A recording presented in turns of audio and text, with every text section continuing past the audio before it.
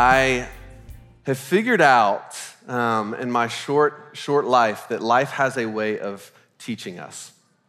Through its ups and downs, through the peaks and valleys, through everything in between, life just has this way of teaching us and refining us and shaping us, if we will let it, by the grace of Jesus. Now, this year, I've learned just in a very particular way that there are few greater gifts than the gift of presence. And I'm not talking about like the presents that you physically unwrap underneath the tree. I'm talking about like the gift of presence, like being present with someone. My dad this past year actually lost one of his best friends, really close family friend. And man, it's been really hard. The moment that it happened was really hard. The week that it happened was really hard. But I think one of the hardest aspects of losing Mark was realizing all of the places that he wasn't going to be present this year. Like when that first Thanksgiving rolled around a few weeks ago, realizing like, oh, he's not going to be with us. As they anticipate the upcoming Christmas, like realizing, oh, he's not going to be with us this year. And the thing that they long for more than anything is just his presence with them. Keela and I, we have 3 kids. And so date nights have become a very precious commodity. That's like how I refer. They're a precious commodity. And they're few and far between, unfortunately, right now in this moment. And side note, pro tip, completely unrelated. If you want moments and time of silence, uninterrupted conversation, don't have kids. Like, just don't do it. But we'll get into the car for a date night. And it's like, listen, I don't even really care where we're going. I don't care what we're doing as long as I'm with you, as long as we together are in this car going to dinner. Like the thing that I long for more than anything is just to be with you, just to be in your presence. I'm like, I don't care. We can go eat at the fine establishment of Fazoli's for dinner, like as long as I'm with you. When you're a kid, I've been thinking about this, like Christmas coming up with our kids. Like it's really hard as a kid to just not think about the gifts you're gonna receive. Like that's all that's on your mind. But the older you get, you realize, hey, the actual gift, nothing wrong with giving gifts, but the actual gift is the people that you're with, the people you're present with. Now, the reality is each year that goes passing by keeps teaching me on a deeper level that there is no greater gift than the gift of presence. To be with people you love, to be with people that love you. And now, in a hyper-connected world, we live in a world that is actually more connected now than we've ever been. And I say that, more connected now than we've ever been. The thing that we long for, the thing that I think each of us feels is a longing for an actual connection. We long to be in just that loving presence with people. And you can see this ache in our world. You probably feel this ache yourself. This longing, this desire to be in the presence of people who love you. Now, why is this the ache? Why is this the ache of every human heart? And I would argue it is. This longing and this deep desire for relationship, it is hardwired in the heart of every human soul. Hardwired in the heart of every human being. And this isn't by mistake, like this isn't a fluke. This is by design. This is by design, and the journey we all find ourselves on is figuring out that this ache can only be fulfilled by the one who put it there, God himself. And oh, do we go looking in so many different places to fulfill this human ache in our heart. But the beautiful design of God, it doesn't end there with this desire. Like that would be unfulfilling. He longs to fulfill the deep desire within us for his presence because it's at the very heart of who our God is. Someone who longs to be with those he loves. A father whose desire is to dwell among his people, to be present with the one that he created and loves so dearly. And I've been reminded this Advent season that at the very heart of the Christmas story, and that what we're going to be looking at this morning is a God who longs to be with us. a God who longs to dwell with us, a Father's heart that simply wants to be with you, both now and for forever. Now, this Advent season, we've been looking at how we wait well, how we live well, how we can live wholehearted lives in this messy in-between. And we've been asking the question, okay, how do we thrive as followers of Jesus in between the first advent of Jesus and the coming second advent of Jesus? How do we wait well? Brandon, a couple of weeks ago, talked about how we can have hope, how we can have joy, even in the midst of the waiting, even in the midst of the hardship, even in the midst of the pain. Dave reminded us last week the importance of our posture towards the Christmas story, how a life of awe and how a life of worship helps us to remain faithful in the in-between. And this morning, my heart and my prayer is that each one of us would truly embrace, and enjoy the implications of the Christmas story. That we have a God who loves us so much, longs to be with us so passionately, that he would come and that he would be a God that truly dwells with his people. And it is a God who dwells. It's a God who dwells with us, that allows us to wait well, to live wholehearted lives in this messy in-between. So what we're gonna do this morning is we're gonna look at kind of three movements of a God who dwells. A God who dwells with us, a God who dwells in us, and a God who dwells face to face. So if you're taking notes, a God who dwells with us, a God who dwells in us, and a God who dwells face to face. Because as I said before, this ache for his presence is nothing new.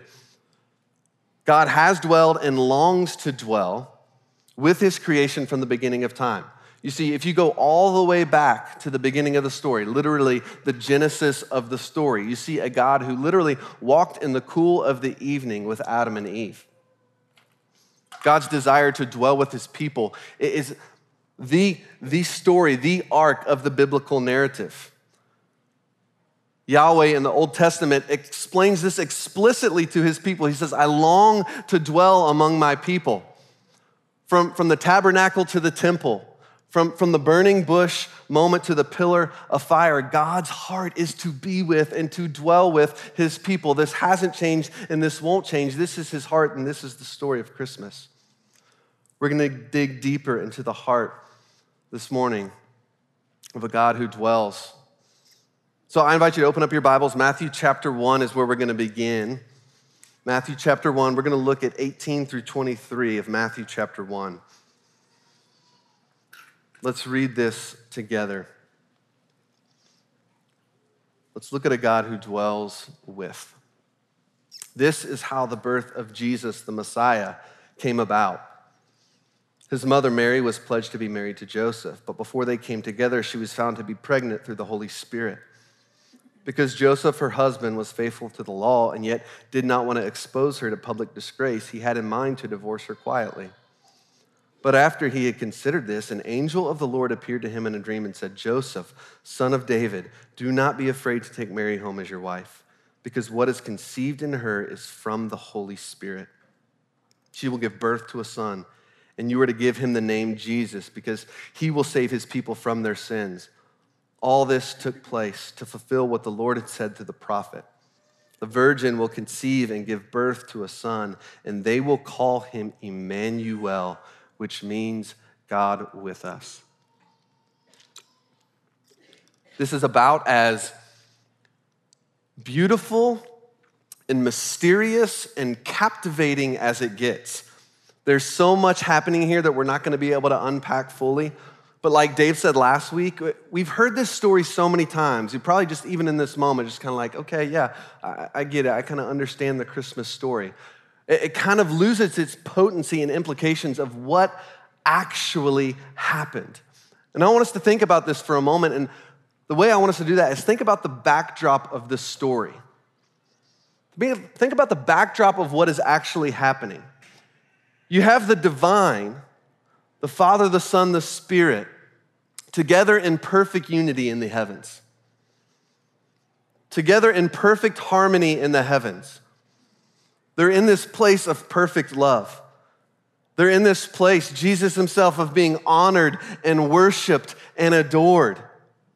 Perfect relationship happening in the heavens among God himself in a way that we can't fathom or imagine this side of eternity. And that's what's happening. And in this moment, the Son of God, Jesus himself, decides to leave all of that to come live among humanity. But he doesn't just show up at 30 years old, like ready to start his ministry. No, he's conceived through the Holy Spirit. He comes into this world through the act of childbirth as a vulnerable baby. He comes into this world just like the very ones that he's come to rescue. And I love the way that the Gospel of John describes this moment, probably one of my favorite verses in the entirety of Scripture. I love the way he describes this mysterious truth. It says, the Word became flesh and made his dwelling among us.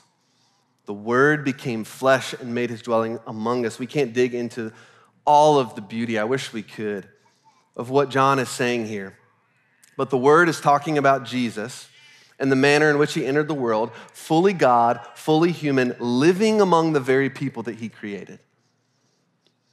Jesus himself in this moment moves into the neighborhood. Like, can you imagine Jesus growing up and living and moving into your neighborhood?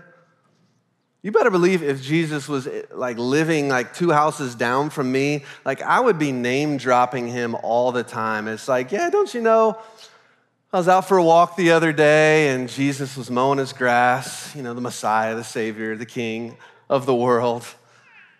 I would be thinking about that reality all the time. I would be living in that reality all the time. And I'm thinking, okay, why would he come like this?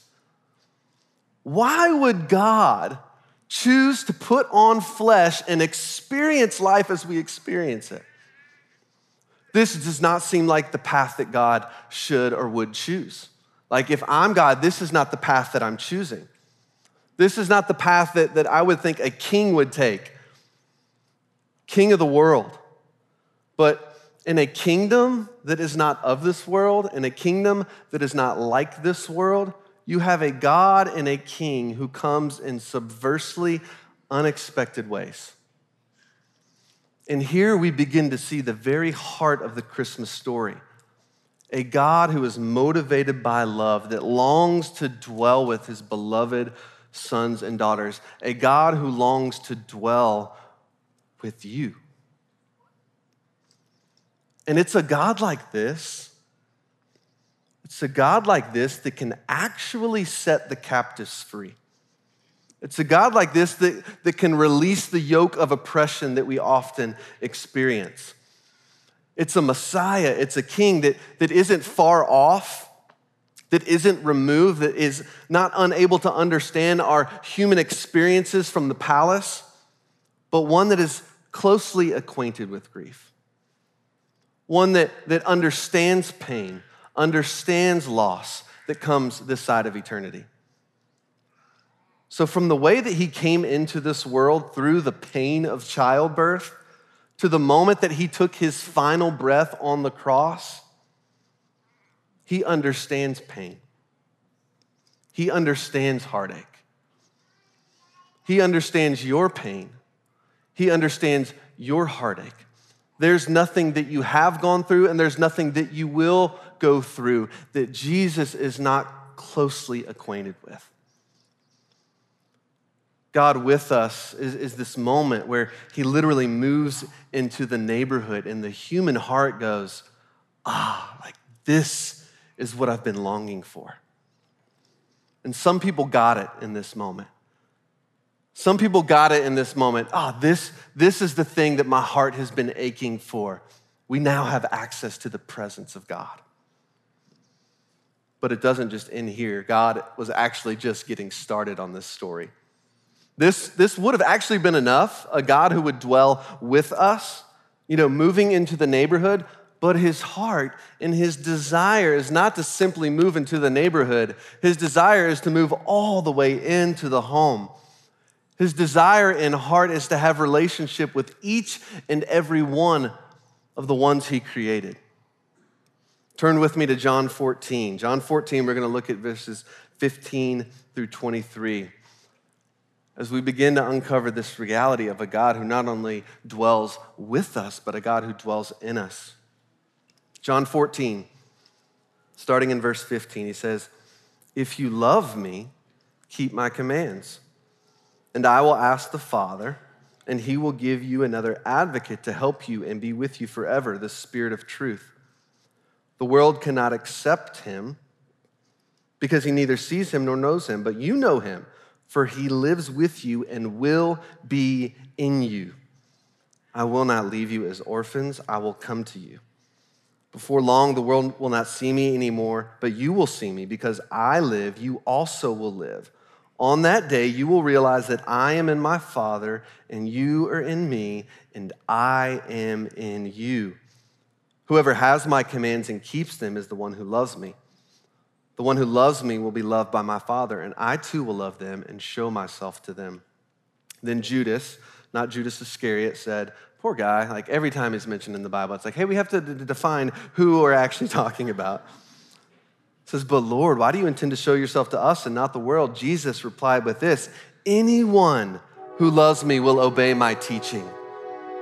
Anyone who loves me will obey my teaching. My Father will love them, and we will come to them," listen to this, "and we will make our home with them." Or this can be translated, we will make our dwelling place with them. Amen. So we're talking about a God who not only dwells with us, not only a God who moves into the neighborhood, but a God who actually dwells in us. Like this mysterious, unfathomable, beautiful reality of those who are in Jesus continues.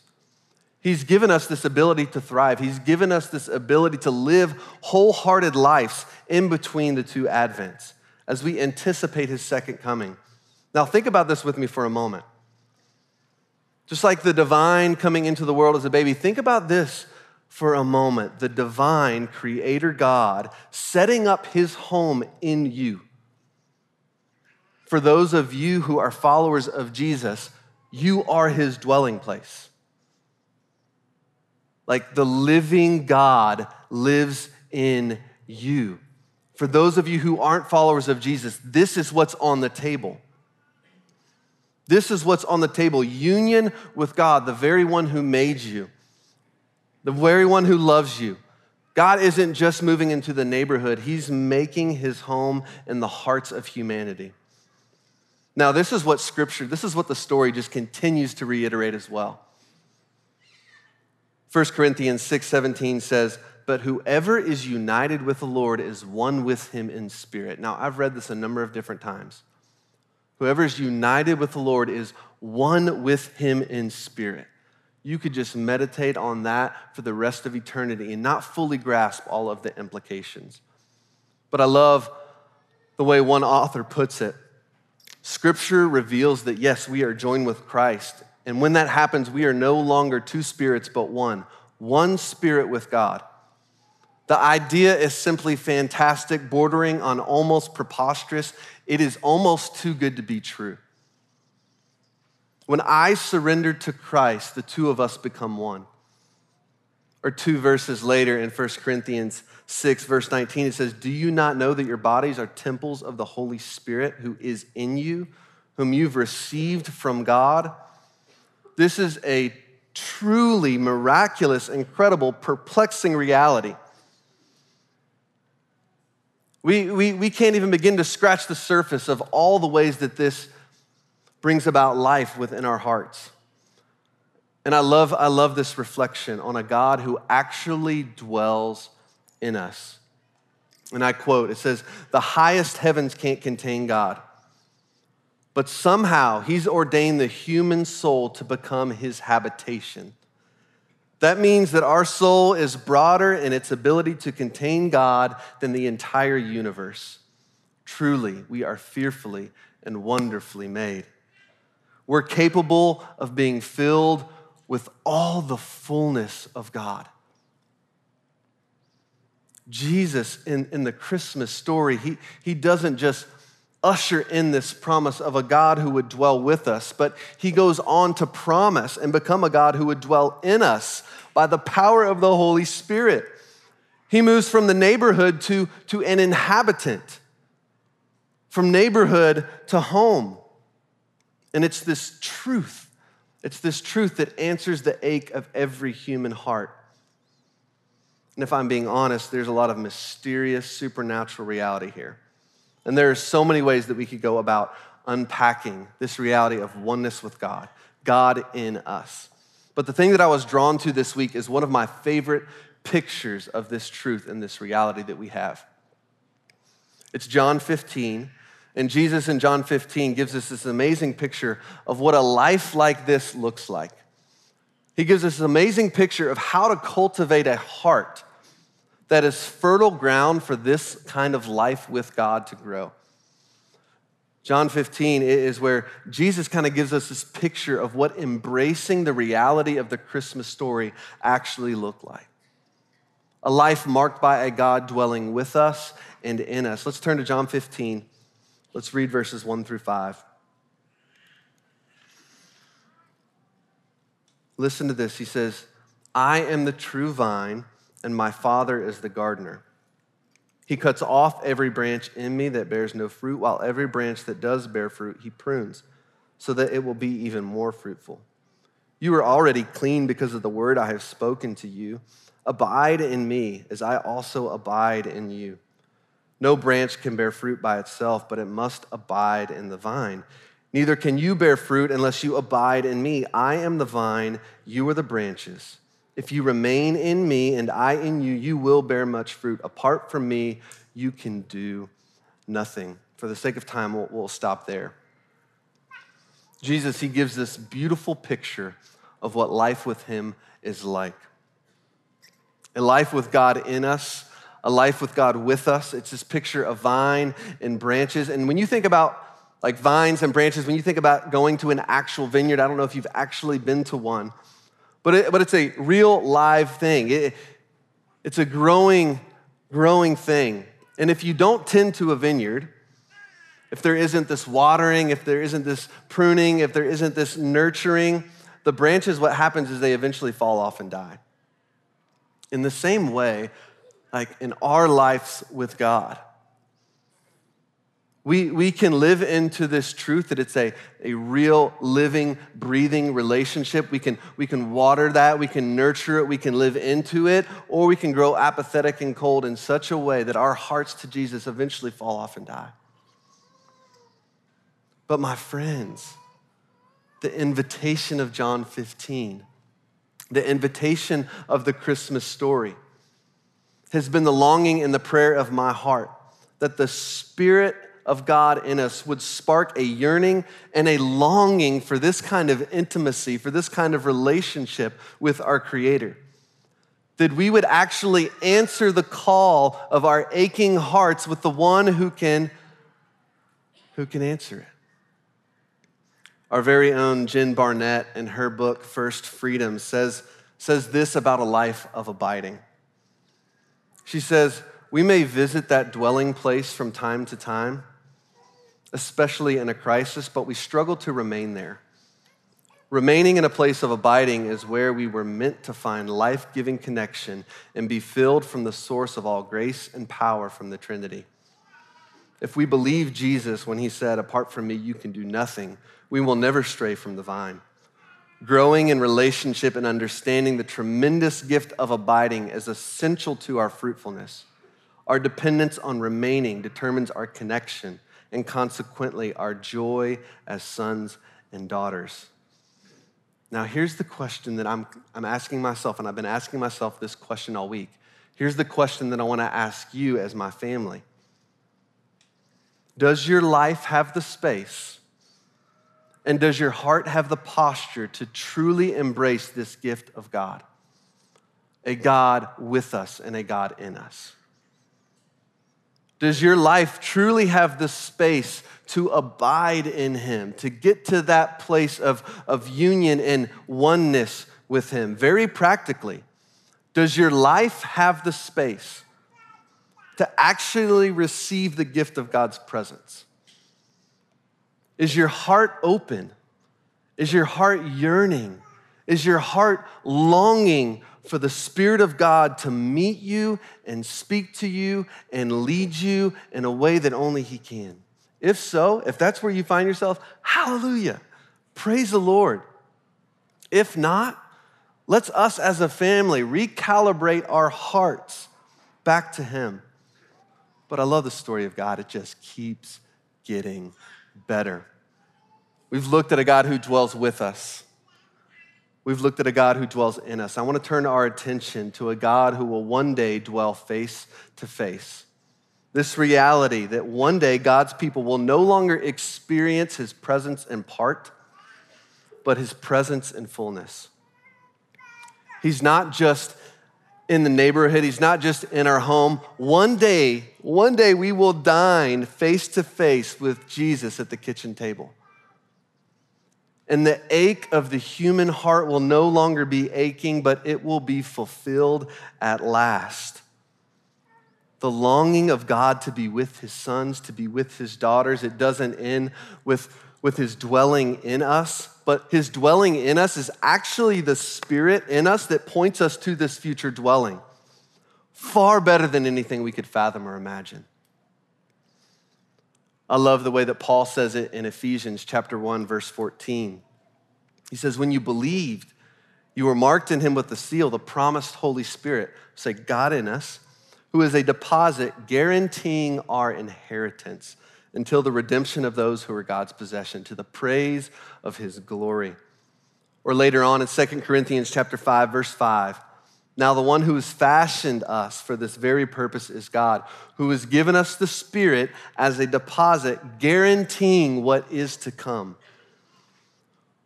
What is our inheritance? Like, what is to come? Revelation chapter 21, it gives us this amazing glimpse of what will come with the return of Jesus, the second advent of Christ. Turn with me there, Revelation 21, as we begin to land the plane this morning. Revelation 21, starting in verse 1. Then a new heaven and a new earth. For the first heaven and the first earth had passed away, and there was no longer any sea. I saw the holy city, the new Jerusalem, coming down out of heaven from God, prepared as a bride, beautifully dressed for her husband. And I heard a loud voice from the throne saying, look, God's dwelling place is now among the people. He will dwell with them. They will be his people, and God himself will be with them and be their God. He will wipe every tear from their eyes. There will be no more death or mourning or crying or pain, for the old order of things has passed away. From the neighborhood to the home, to the table, where we will be face to face with Jesus. And he will be the one that literally wipes away the tears from our eyes. God's dwelling place now among his people. God dwelling with his people forever, his beloved sons, his beloved daughters. No more death, no more pain, no more crying, a time when abiding in him is no longer a struggle, it's no longer a taste, but where abiding in union with God is simply the way things are. Like, this is our home. Like, this is our future. This is our promise. And it's this future hope of dwelling with God forever when he has made all things new that allows us to wait, that allows us to live wholehearted lives of devotion in the messy in-between. It's embracing the full implications of the Christmas story. a God who dwells with us, a God who dwells in us, and a God who one day will dwell face to face with us forever. This is the only thing that will truly answer the ache of every human heart. And this morning, I want to live into this reality. As we literally come to the table, as we commune with Jesus himself, I want us to live into this reality. I want us to think about the fact that every time we gather as his body, his presence is here and with us. That every time we walk to the table and we grab that bread, which represents his body, as we drink that juice, which represents his blood, we are saying, this is what our heart aches for. You, Jesus. And as we head to the communion tables, I actually want us to wrestle with a couple of very practical questions, because all of this can stay up here and not affect the way that we live our week. And the last thing I want us to do is think about this reality and not actually live this reality as a church family this week. So the first thing I want to just invite you to wrestle with over communion is, where is Jesus inviting you to abide in him, to remain in him, to plug into the vine of life this Advent season? And the second thing I want to invite you to do is just spend some time meditating on Revelation 21, 1 through 5. Meditate on that face-to-face dwelling moment that is coming. I want to pray for us, and then I want us to head to the table. So let's pray. God, there is no way that I can actually convey the mysterious, profound truth of what the Christmas story means. And I ask that by the power of your Spirit, you would do something within my heart and every heart in this room that turns and makes our hearts long for you more than we've ever longed for you. That we would find ourselves hungering and thirsting just to be in your presence. In moments of worship, moments in our car driving to work, moments when we wake up in the morning, that moment before our head hits the pillow at night, may we realize the reality of a God with us, in us, awaiting our forever dwelling with him. And Jesus, it's in your name I pray. Together as a whole church we say, amen. Let's head to the table together this morning as we embrace the gift of the Christmas story.